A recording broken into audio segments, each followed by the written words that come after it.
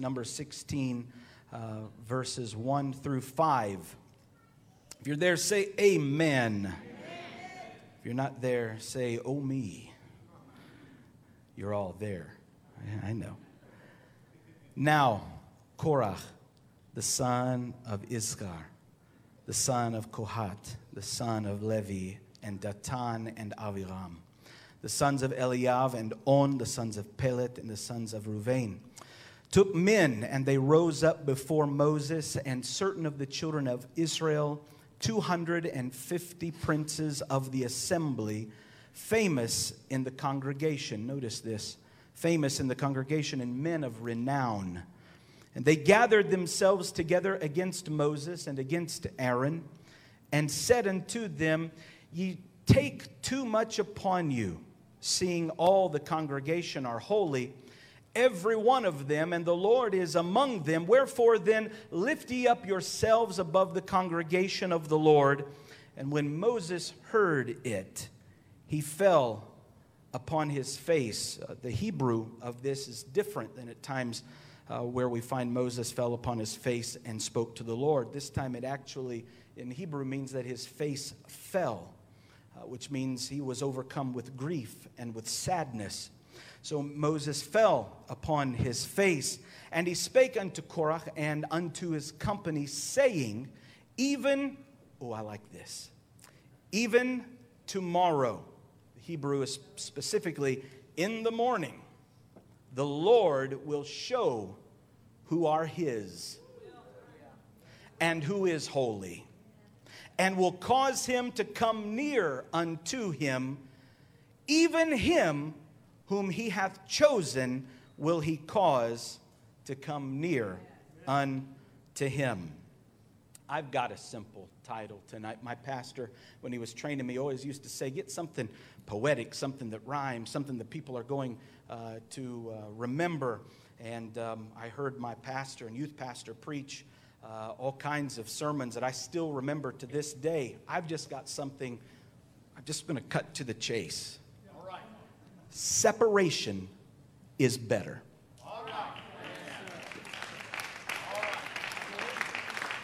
Separation is better. Father, we love you. We thank you for your word. Lord, your word is truth. It is powerful. It's sharper than any two-edged sword. And I ask, God, that you would anoint my lips. Lord, your word is already anointed, but I need your anointing tonight. Anoint our ears to hear what the Spirit would say to the church. And Lord, we're very thankful for your blessings that we feel in this place. And I pray, God, that we would continue in them. In Jesus' name. And everyone said amen. Amen. Turn to your neighbor before you're seated. Look at him right in the eyes and tell him separation is better.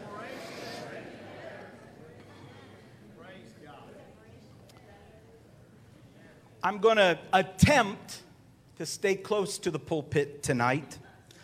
But let me also be clear, it's not because I'm afraid of you. Or maybe I should be. No. Let me be abundantly clear tonight. This message is not about politics or to promote disunity in your family or in the church. The separation tonight that I feel led to address is the separation that God Almighty, the creator of the heavens and the earth, has called us to. This message tonight is not a holier than thou message, and it's not intended to condone egocentric behaviors and attitudes of the saints, nor is it to promote pride. For all of these things we know, according to the word of God, are equally damning to the soul. But I have come tonight to preach into your heart that the Creator, from the very beginning, from the very birth of this universe, was the one who saw fit in his infinite wisdom to make separations. And he started in Genesis 1 and verse 3 by separating light from darkness. The scripture is very clear. And God said, let there be light. And there was light.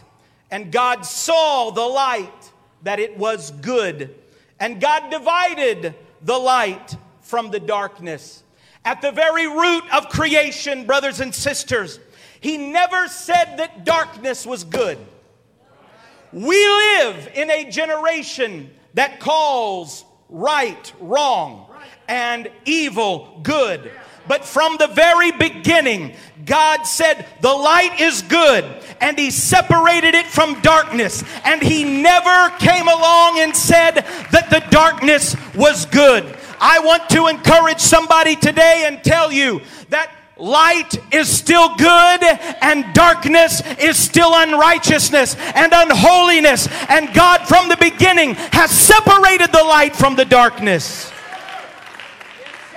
I've come here to tell you that darkness is still dark, and that the light of God's presence and power is still righteousness and holiness. God never said that the darkness was good. Separation and goodness, godliness and holiness have always been and will always be defined by the Word of God. The Word of God that never changes. The Word of God that is forever settled in heaven. It doesn't change with the signs of the times. It doesn't change with the fads and the fashions of men. This Word is the measuring rod by which each and every one of us will be judged in the last days. And I have come by to preach to somebody today and say, holiness is still right. Separation is the better way. It's not the message of the world, but till God takes me from this world, it will be the message that I preach. It will be the foundation upon which I stand.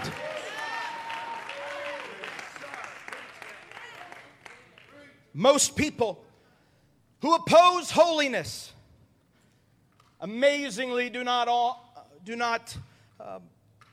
they don't fight with the author. They like to fight with the messenger. Many people who fight holiness, biblical holiness, claim to have a better revelation than the revelation of holiness, and the understanding of holiness, and the clear definition of separation. So they understand picking a fight with the author and finisher of our faith is not a very good idea. So in turn, the fight then comes to you and to me. People who decided a long time ago that we will stand for Jesus and let the world go by. But understand, our opposition today is not unprecedented. The Bible, in the text that we took tonight with regards to Korah, the Bible is very clear, was a fellow Levite from the same tribe of Moses and Aaron. In fact, Korah was the very cousin of Moses and Aaron. There are people today, according to our text, people who command authority and are respected, men and women who have big names, big ministries, hold big positions, but are on the wrong side of the line when it comes to separation. Instead of aligning themselves with Moses and Aaron, Korah and his company and his henchmen decided to look at the congregation of Israel and say, here are these Levites who have taken authority over us, who claim to be the ones that are bringing the true message. But we are also Levites. We are also the children of God. They began to try to usurp authority over God's anointed. And not only was this a big problem, just if it had been from any tribe, but it came from two powerful tribes. First, it came from Levi, the tribe of Levi, who Korah was a part of. The Levitical priesthood definitely carried some weight among the children of Israel. But it's also important to recognize that some of them were from the tribe of Reuben. And one of the problems that the people who were descendants of the tribe of Reuben had was, we were the firstborn of Jacob. So why is it that the thirdborn of Jacob is usurping authority, claiming to be the Kohen Gadol, the high priest, and the Navi of all of us, the prophet of all of us? For what reason are we allowing this? They're taking the authority. They're the ones that are speaking to us all of these things of God. What was Korah really saying? I believe that I have an understanding that Moses and Aaron doesn't have. He wanted an opportunity to stand up and to preach to God's holy people. I want to tell you today that in pulpits all across this world are people that have the spirit of Korah, that have the spirit of Dathan, that have the spirit of Aviram. They have this evil spirit upon them, trying to trip up the people of God.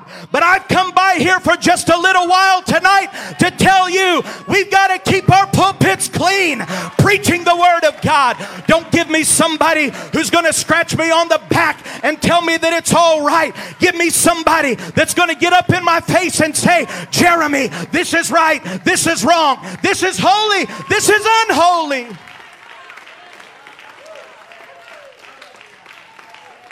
It is an amazing thing that when the spirit of Korah gets upon someone, it never attacks God, even though it's His word that we're preaching. It always goes after the pulpit.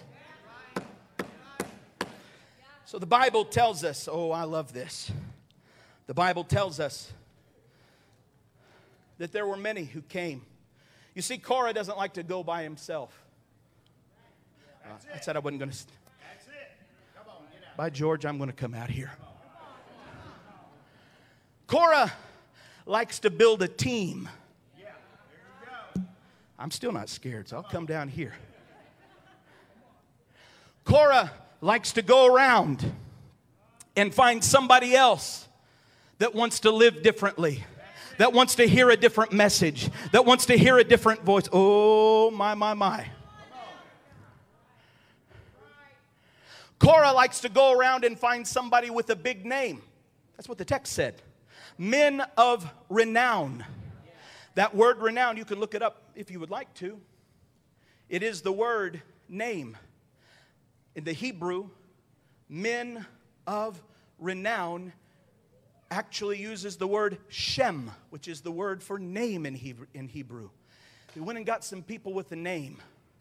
Some people who maybe had a lot of gold to donate to the tabernacle. Some people who had some influence, maybe big families.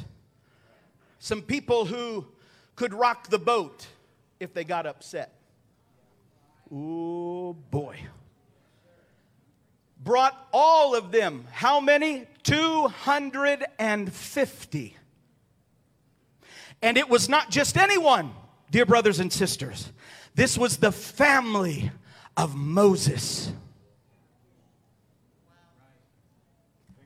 That's why his face fell.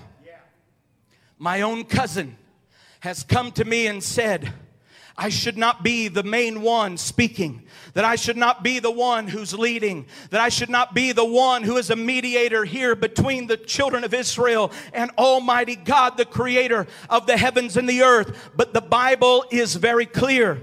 As Moses' face fell, he gave Korah and all of his company an opportunity to repent. He went to them and he spoke to them. He went to God and he prayed for them. And God said, here's what you're to do, Moses. Get as far back from them and all the congregation of Israel, because I'm going to kill all of them. Separation is better. God said, Moses, if you're going to make it, you're going to have to separate yourself even from the congregation. But Moses, because he had a heart for the people, he said, would you allow the sin of one to kill everyone? God said, I'm convinced. Get all the congregation. See if they'll separate. See if the church will separate. See if they will separate from false doctrine, separate from unholiness, separate. Oh boy. See if they will do it. Moses went and told them. And what began to happen? The Bible says that the earth began to open up and began to consume Korah and consumed the 250 in his company. They were consumed by the world. Hello. Consumed by the world. The Bible says that the congregation of Israel fled from them. Fleeing for their lives. But the next day, 14,700 souls, who were they mad at? Not the God that opened the earth. They were mad at the messenger. Which is proof to us that holiness and separation is not just only a physical thing, but it is also something that is inside. Even though they ran from the destruction, their hearts were still full of the gangrene of sin and unholiness. I think it's interesting what happened. The Bible says that a plague began to consume the children of Israel. And in spite of all the things that Moses had stood up against, the Bible tells us he didn't just say, let them be consumed. He had compassion. These were people of God, people that carried the name of Israel, people who had the law, people who he wanted God to have mercy upon them. So what did Moses do? He took off running and he stood between the plague and the people. He stood between the dead and the living. Moses stood between them, and the Bible tells us that God allowed that plague to stop. All because a man of one man, Brother Snow, had enough gumption, let me use the Hebrew word, had some chutzpah about him, had some temerity and some audacity to stand between death and the children of Israel. Let me tell you, when we get up here and preach holiness, we're doing it to stand between certain death and the people of God. It's not because we're mad at anybody. It's not because we think we're better than anybody. It's that we know what the book says, and we know that it's holiness or hell. Separation is better. Thank God we have a pastor that breaks it down for us Gerber style. He wants us to digest it. He wants us to hear it. Bishop wants us to walk in the light of its power and its glory. God said, if you want to survive the destruction, Israel, you've got to separate yourself from Korah. Separation is better. When we stand in the pulpit and we cry out, repent! It's not a holier than thou message. The word repent means to return. We're telling you, wrong way. Turn around. Because each and every one of us must understand this. Heaven will be cheap no matter the cost. While some people are sitting around counting pennies of what they're willing to give up, what they're willing to do, what scriptures that they want to obey, what scriptures they don't want to obey. The preacher is here trying to give you the full counsel of God, saying that Jesus Christ is the way, the truth, and the life.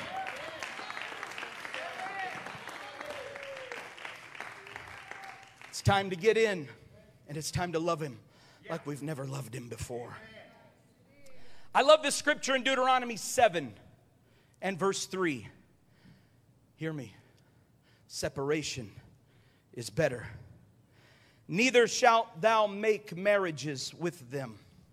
Thy daughter thou shalt not give unto his son, nor his daughter shalt thou take unto thy son, for they will turn away thy son from following me, that they may serve other gods. So will the anger of the Lord be kindled against you, and destroy thee suddenly. But thus shall you deal with them. Here's how you deal with, I like to call them the ites. Everyone say ites. I just wanted to make you say it. The ites. Here's how you deal with them. You shall destroy their altars, break down their images, and cut down their groves, and burn their graven images with fire. For thou art an holy people unto the Lord thy God. The Lord thy God, listen. The Lord thy God hath chosen thee to be a special people unto himself. Above all people that are upon the face of the earth, the Lord did not set his love upon you, nor choose you because you were more in number than any people. For ye were the fewest of all people. But because the Lord loved you, and because he would keep the oath which he had sworn unto your fathers, hath the Lord brought you out with a mighty hand, and redeemed you out of the house of bondmen, from the hand of Pharaoh, king of Egypt. God said, when you come into the house of all the ites, talking about the land of Israel, when they got there, there were a bunch of ites. There were the Hittites, the Girgashites, the Amorites, the Canaanites, the Perizzites, the Hivites, the Jebusites, probably even some termites. All kinds of things were there. All of the ites were there. And God, he didn't exaggerate. He didn't try to make them feel better by saying, you're bigger and greater. He said, no, they're bigger. Yeah, they're greater. They got more than you, but you've got one thing that they don't have, and that is you are chosen.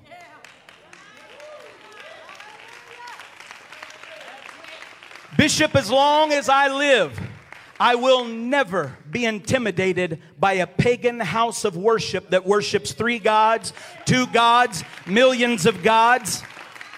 Brother and Sister Snow, we've stood in the face of 330 million gods and declared, Hear, O Israel, the Lord our God is one Lord. And I will never apologize for it.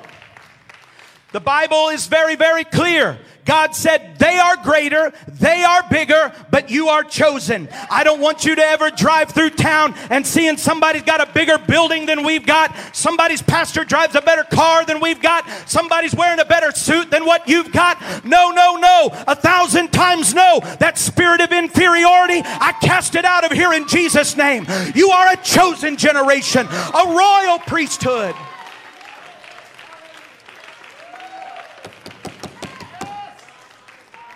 I read that scripture to my wife today in the office, and I said it gets me every time, fighting back tears, thinking about how God said, I've shown my love upon you because I've chosen you, and I loved you so much that I would bring you out of the bondage of Egypt. Why? Because I've got something for you to do. Don't look back to Egypt. Don't have the appetites of the land of Egypt.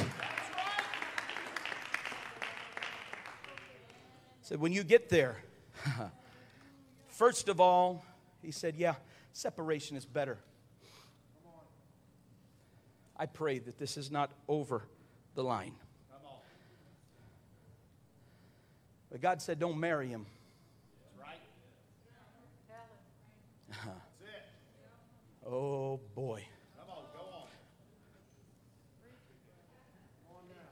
When you go into that land, there might be some lookers. There might be, those old Girgashite beefcakes, ladies. God said, my daughters aren't to marry them. My sons. Did you notice that the scripture was actually addressing the parents? Don't let it happen. You need to start praying right now.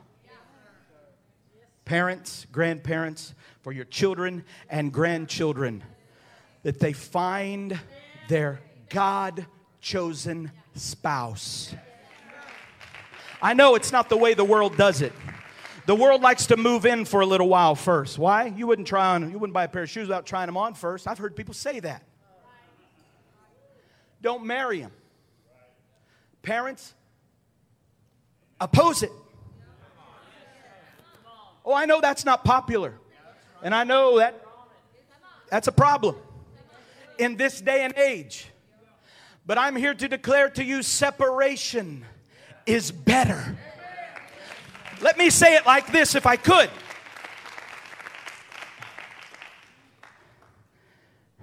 I don't like missionary dating either. I'm going to date him and win him to the Lord. Missionary, what would you say? Oh, I like that better than missionary dating. Flirt to convert. I said. That's a new one. I'm gonna get some mileage out of that one.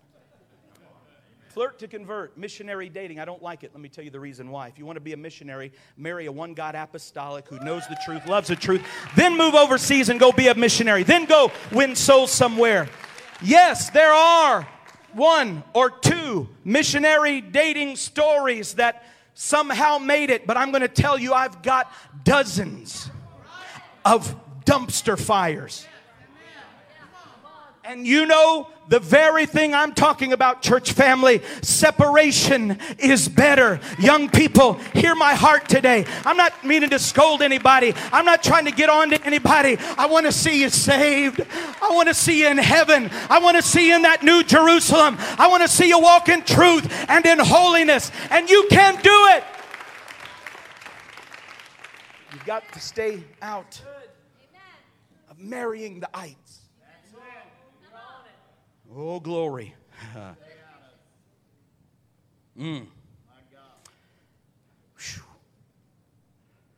Preach it, Brother Lang. I just wanted to hear it tonight. Preach it, Brother Lang. I will. Amen. Ephesians 4:17. This I say, therefore, and testify in the Lord, that ye henceforth walk not as other Gentiles walk. We see how they walk. But we walk to the beat of a different drum. And so this is the reason why Deuteronomy 16:21 declares, thou shalt not plant thee a grove of any trees near unto the altar of the Lord thy God, which thou shalt make thee. Did you notice? In the scripture I read from Deuteronomy, God said, here's what I want you to do. I want you to go in, tear down their altars. That means get them out of here. Level them to the ground, but that's not enough. They've planted some things that you're also going to have to uproot. And so it's amazing to me that later on in Deuteronomy 16, God said, listen, whenever you build the temple, don't plant trees around it. Why? Because it was the planting of trees and worshiping there and offering gifts at the feet of these trees and these poles, which they decorated, and they made all kinds of obeisance to them. God said, I want nothing like this in my house. Why was it against the law of God to not have one of these, what we know as Asherah trees? This was used in the worship of Asherah because they thought that it was these trees which beautified their worship, beautified their temples, beautified all of these things. And God said, when it comes to my temple, the very fact that it's a place of worship is all the beauty that you need. You don't need anything here I go. You don't need anything extra applied from the outside. You don't need colors of the blooms of these trees. And oh boy, you don't need anything outside to beautify my temple. That's what God was saying. He said, this is the way that the pagans do it. This is the way that they do it. They beautify their temples. They want it to look pleasing to the physical eye. God said, what I've got in my temple has nothing to do with the physical eye. It has to do with the spiritual worship that takes place. I want to tell somebody today, know ye not that you are the temple of the Holy Ghost. You don't need anything from this world to make you more beautiful, to make you more attractive. If you are filled with the Holy Ghost, you've already got it.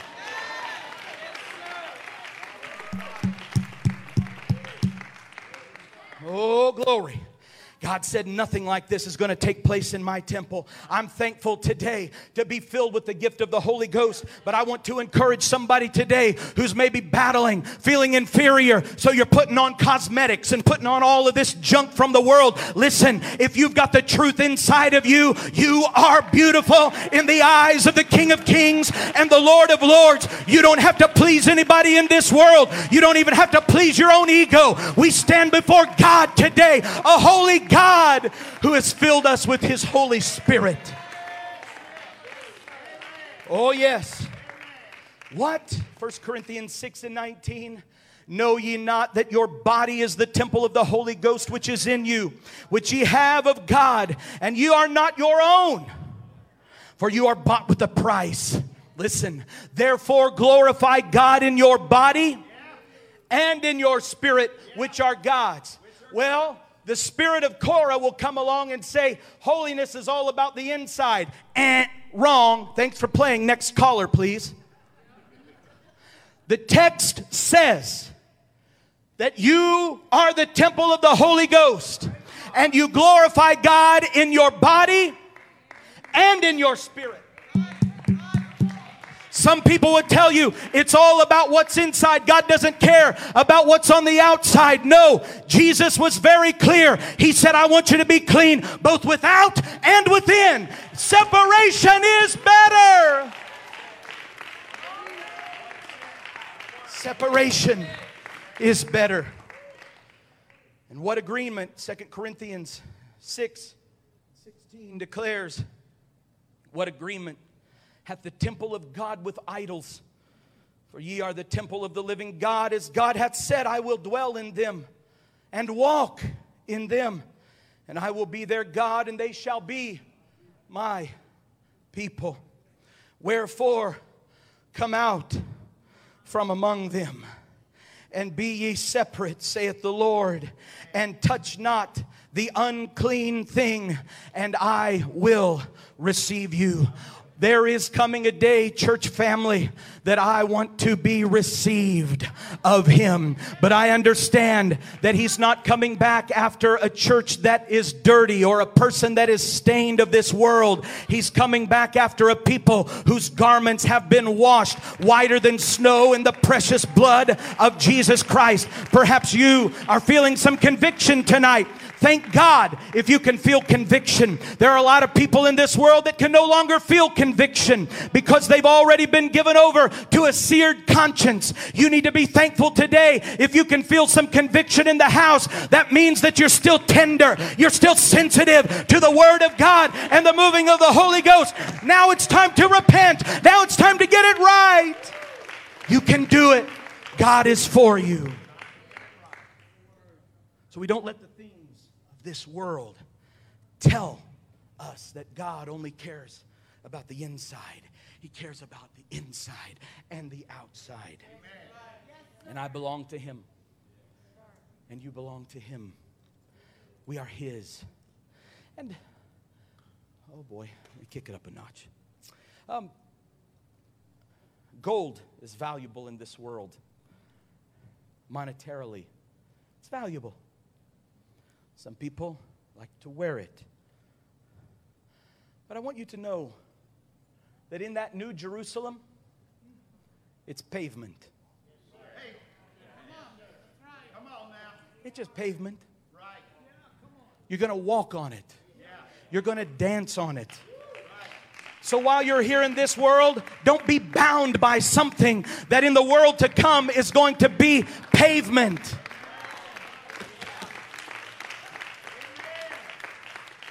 Separation is better.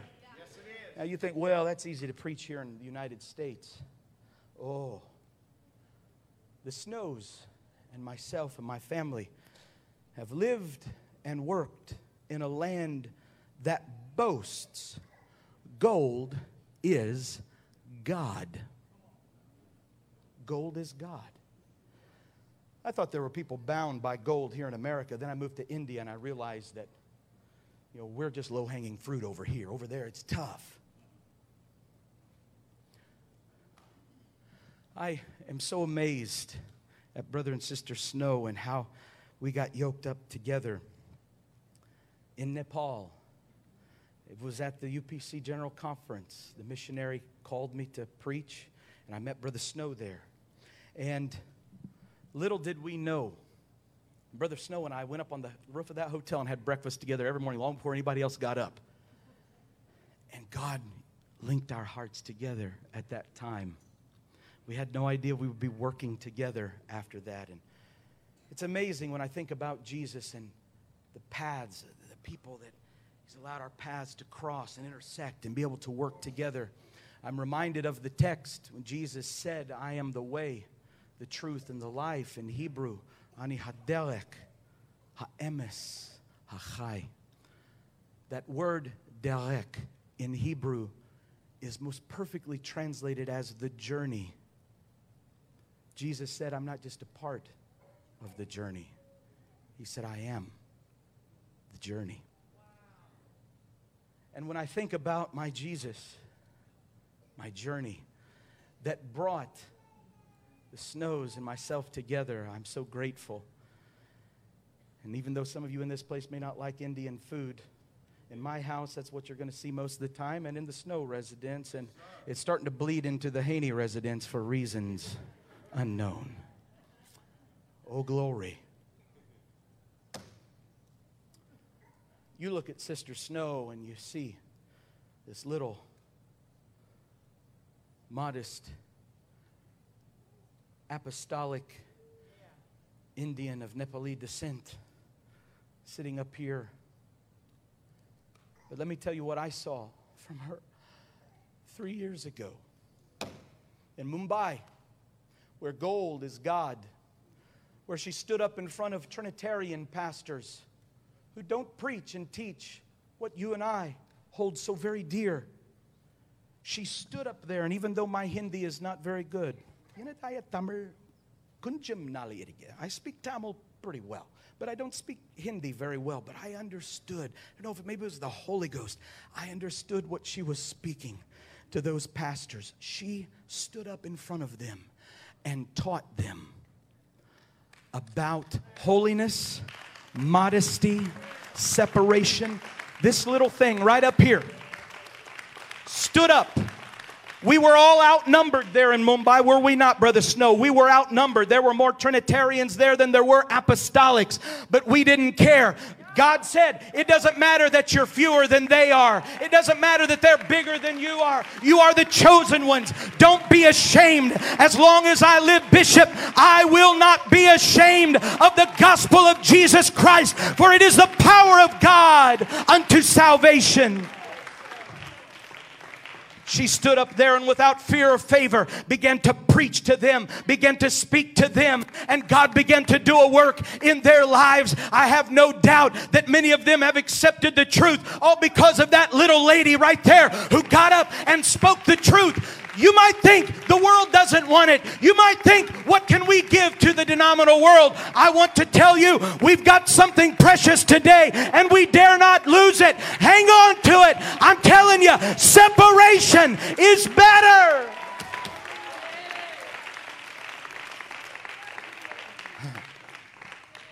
It's an amazing thing.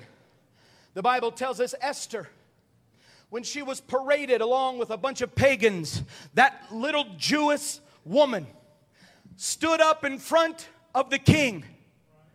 The Bible says she required nothing. Oh boy. While everyone else cover girls, while they were walking through, the music is playing in the background. Maybe she's born with it. Maybe it's Maybelline. Okay. Bad example. Maybe. But when God's young maiden walked through, the Bible says she didn't need anything. I don't think it was just her physical appearance only. There was something spiritual about what was happening. Why? Because this was a person who came into the kingdom for such a time as this. And so the Bible is very clear. God raised her up because she was going to have to talk to an earthly king sometime. And what better person to talk to an earthly king than one who 3 times a day talks to the King of Kings?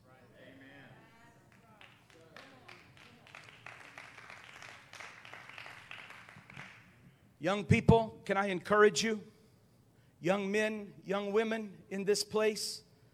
We've got marriages that are coming up and all kinds of things, and it's exciting. It's an exciting time, but let me encourage everyone in this room. If he or she will not meet you at a Holy Ghost apostolic altar on a Sunday night to pray, please, please don't meet them at an altar and take vows before a holy God. We have too many marriages today who are falling by the wayside because the marriages and the relationships are built upon the lust of the flesh, the lust of the eyes, and the pride of life. The only value that should compel one to marry another is how many gods are there? What must I do to be saved? Do they know how to talk to the King of Kings and the Lord of Lords? If they don't, you need to wait till they do, or you need to go on to somebody else. Make a train wreck of your life because of it. So, I think it's an interesting thing. When my wife and I got married, you know, the night that I got engaged to my wife, I preached. I was so nervous because my message was for her. I'm not kidding. I got up there and I preached about Adam and Eve, read the scripture and everything, had everybody standing up and everything, prayed. I said, now, the great thing about Adam having such a good wife was that he found the one that was made for him. You got to find the one that's made for you. And I said, now I'm ready to give the altar call. Shortest sermon I've ever preached in my life. I said, ready to give the altar call. But before you all start running, this altar call is just for one person. And I invited her up, and before God and everybody, I proposed to my wife. And thank God she said yes. Otherwise, that would have been our evening news thing, or, well, YouTube debut, certainly. You could still dial it up and see it because it was on camera. I was so thankful that she said yes. But the thing that I was most smitten by was the fact that this young lady was picked up on the church bus in shorts and a pair of cowboy boots from a broken home. She knew about family going to jail. She knew about family addicted to drugs. She knew about having a home that was not peaceful, a home where there was no holiness. There was no Shekhinah in their home as she was growing up. She didn't understand what the Holy Ghost was, but as an 11-year-old, this bus kid sitting back there holding number 5, that's what I like to say, came into contact with the truth. The unadulterated version of it. The whole counsel of God. And she accepted it in the face of all of her family that still to this day do not serve God. But she stands in the truth and the holiness of God's Word. I said, bless God, I'm going to India. I got to have somebody who's going to be able to stand when times get tough. I want you to know, I am thankful for this church and the stance that this assembly has taken for holiness. You never know. The ones that come in that you might be afraid might be turned off by the truth. They might just be the very ones that carry this message to faraway lands and preach it to another generation. When we got married, oh boy. You know, I mean, every guy in this place can recall when your wife came down that aisle and you're looking and I'm sitting there and I was having heart palpitations and everything. I'd preached to thousands, but that day I was nervous. And it was an amazing thing. On that day I looked at her and I'm like, boy, I'm blessed. I'm blessed. After we got married, you know our story, we went on our honeymoon to Jamaica, and then we turned around, came home for a couple of weeks, and then moved to India. And I've told everyone, I highly recommend that. Tyler, Marcy, I'm looking at you all. Get married and go to India. I might not let you back for a little while as well. But it's an interesting thing. We went, had a meal with our photographer right before we moved overseas, and our wedding photographer, I didn't know who he was. He had a business, and we met up with him, and he was going over pictures with us, and it was expensive, but you know, we were thankful, and he did a good job. And after all of that, he said, now I brought something special because I have a request for you. He said, I got a bunch of extras that I want to give to you as sort of a payment. Am I telling it right, Mama? And I said, okay. He said, my wife and I talked after your wedding. We said we had never seen a wedding and felt like what we felt when we were there, that wedding. He said, he took his glasses off and he set them down on the table. He rubbed his eyes and he said, I've never seen a more beautiful bride. And he said, and then I realized it was because of modesty. This was not an apostolic. And he said, I realized that's what was different. And then we got a bunch of free stuff. And we walked out of there, and I was holding on to my wife. And she said, well, what did you think about that? I mean, the guy was almost in tears as he was talking to us. I said, well, that was the weirdest. I wasn't expecting that when we took our wedding photographer out to Denny's. He got a lumberjack slam and got turned into a revival. Moon's over Miami, you know. It's an interesting thing. I was blown away, and I told my wife, I said,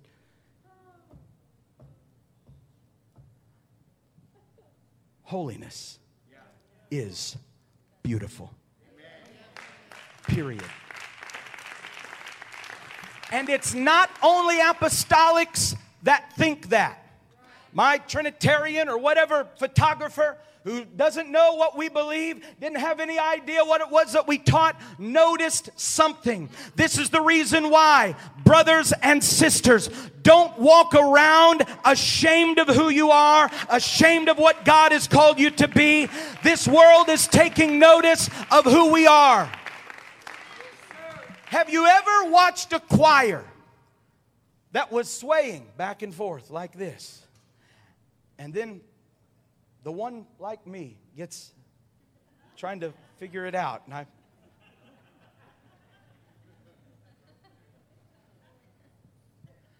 it's the one that's different that everyone looks at and everyone observes. And everybody's thinking, wonder what their deal is. in this ever-changing world, they're looking for someone who's swaying a little bit differently than all of the fads and fashions of this world, all of the things that's coming out of Hollywood, all of the things that's being popularized on Trinity Broadcasting Network. Come on, somebody. That ain't holiness. That ain't... Come on, somebody. I believe that the world is looking for someone who's going to sway differently, who's going to walk differently, and who's going to talk differently. Who better than the people who may be fewer, and there might be greater, there might be bigger out there, but there are just a few that have been chosen. And dear brothers and sisters, it's you who have been chosen. It's me who have been chosen, and I'm not ashamed of it. As you stand with me tonight, I preached longer than I wanted to. I wanted to get done in 20 minutes, stay out of trouble. Separation is better.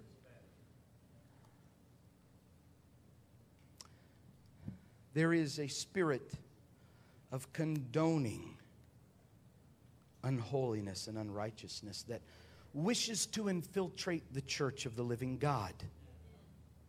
You and I have to head off that spirit. We do it by staying close to our Heavenly Father. Revelation 18:4. And this is the message. This is the word that's going forth. I believe to the end time generation. I heard another voice from heaven saying, "Come out of her, my people, that you be not partakers of her sins, and that you receive not of her plagues." There's a lot I'd like to say about this verse in the book of Revelation, but let me just suffice it to say, there are some things that we need to come out of. We've got to walk in the light of His truth. And every one of us can be victim to those spirits, because you're the target.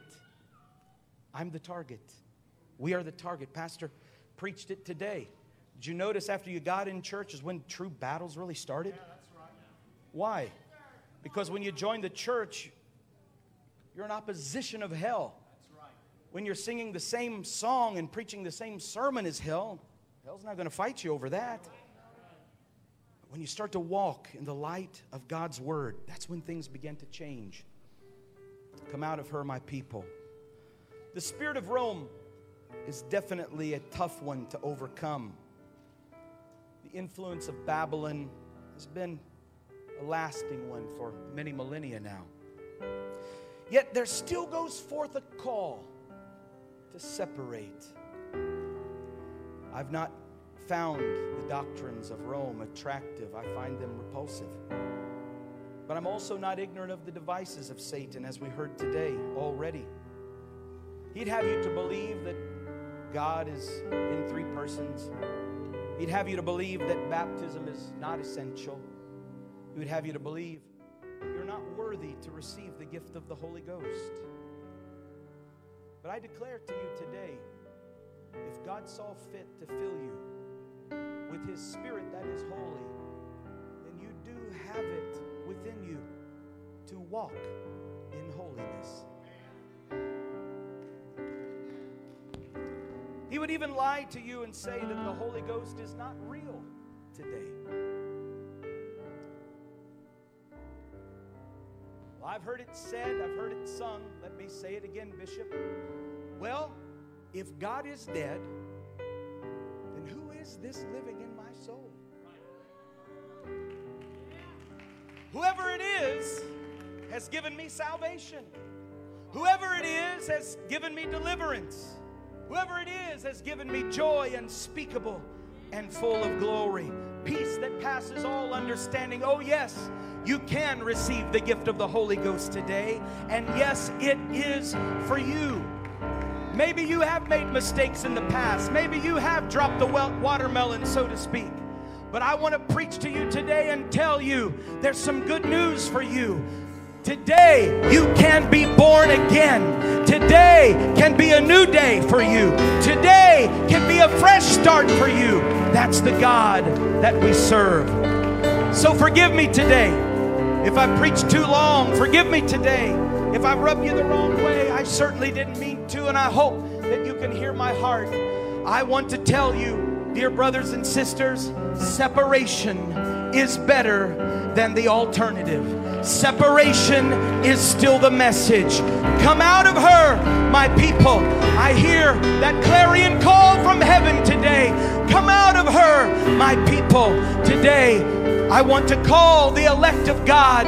Would you agree that separation is better? If today you're making up your mind, I'm going to walk in truth. I'm going to walk in light. I'm going to walk in holiness. I'm going to walk in separation. Maybe you've stumbled. I've got good news. Get up today. We've all stumbled. You can have a fresh start today, but it starts here at this altar. Would you come today, Saint God? Can you hear the call being shouted forth today? Come out of her, my people. I'm going to walk in holiness. I've made up my mind. I'm not ashamed of the gospel. I've made up my mind. I'm not ashamed of the truth. I'm not ashamed to be called one of them. Would you come, saints of God? Would you come today?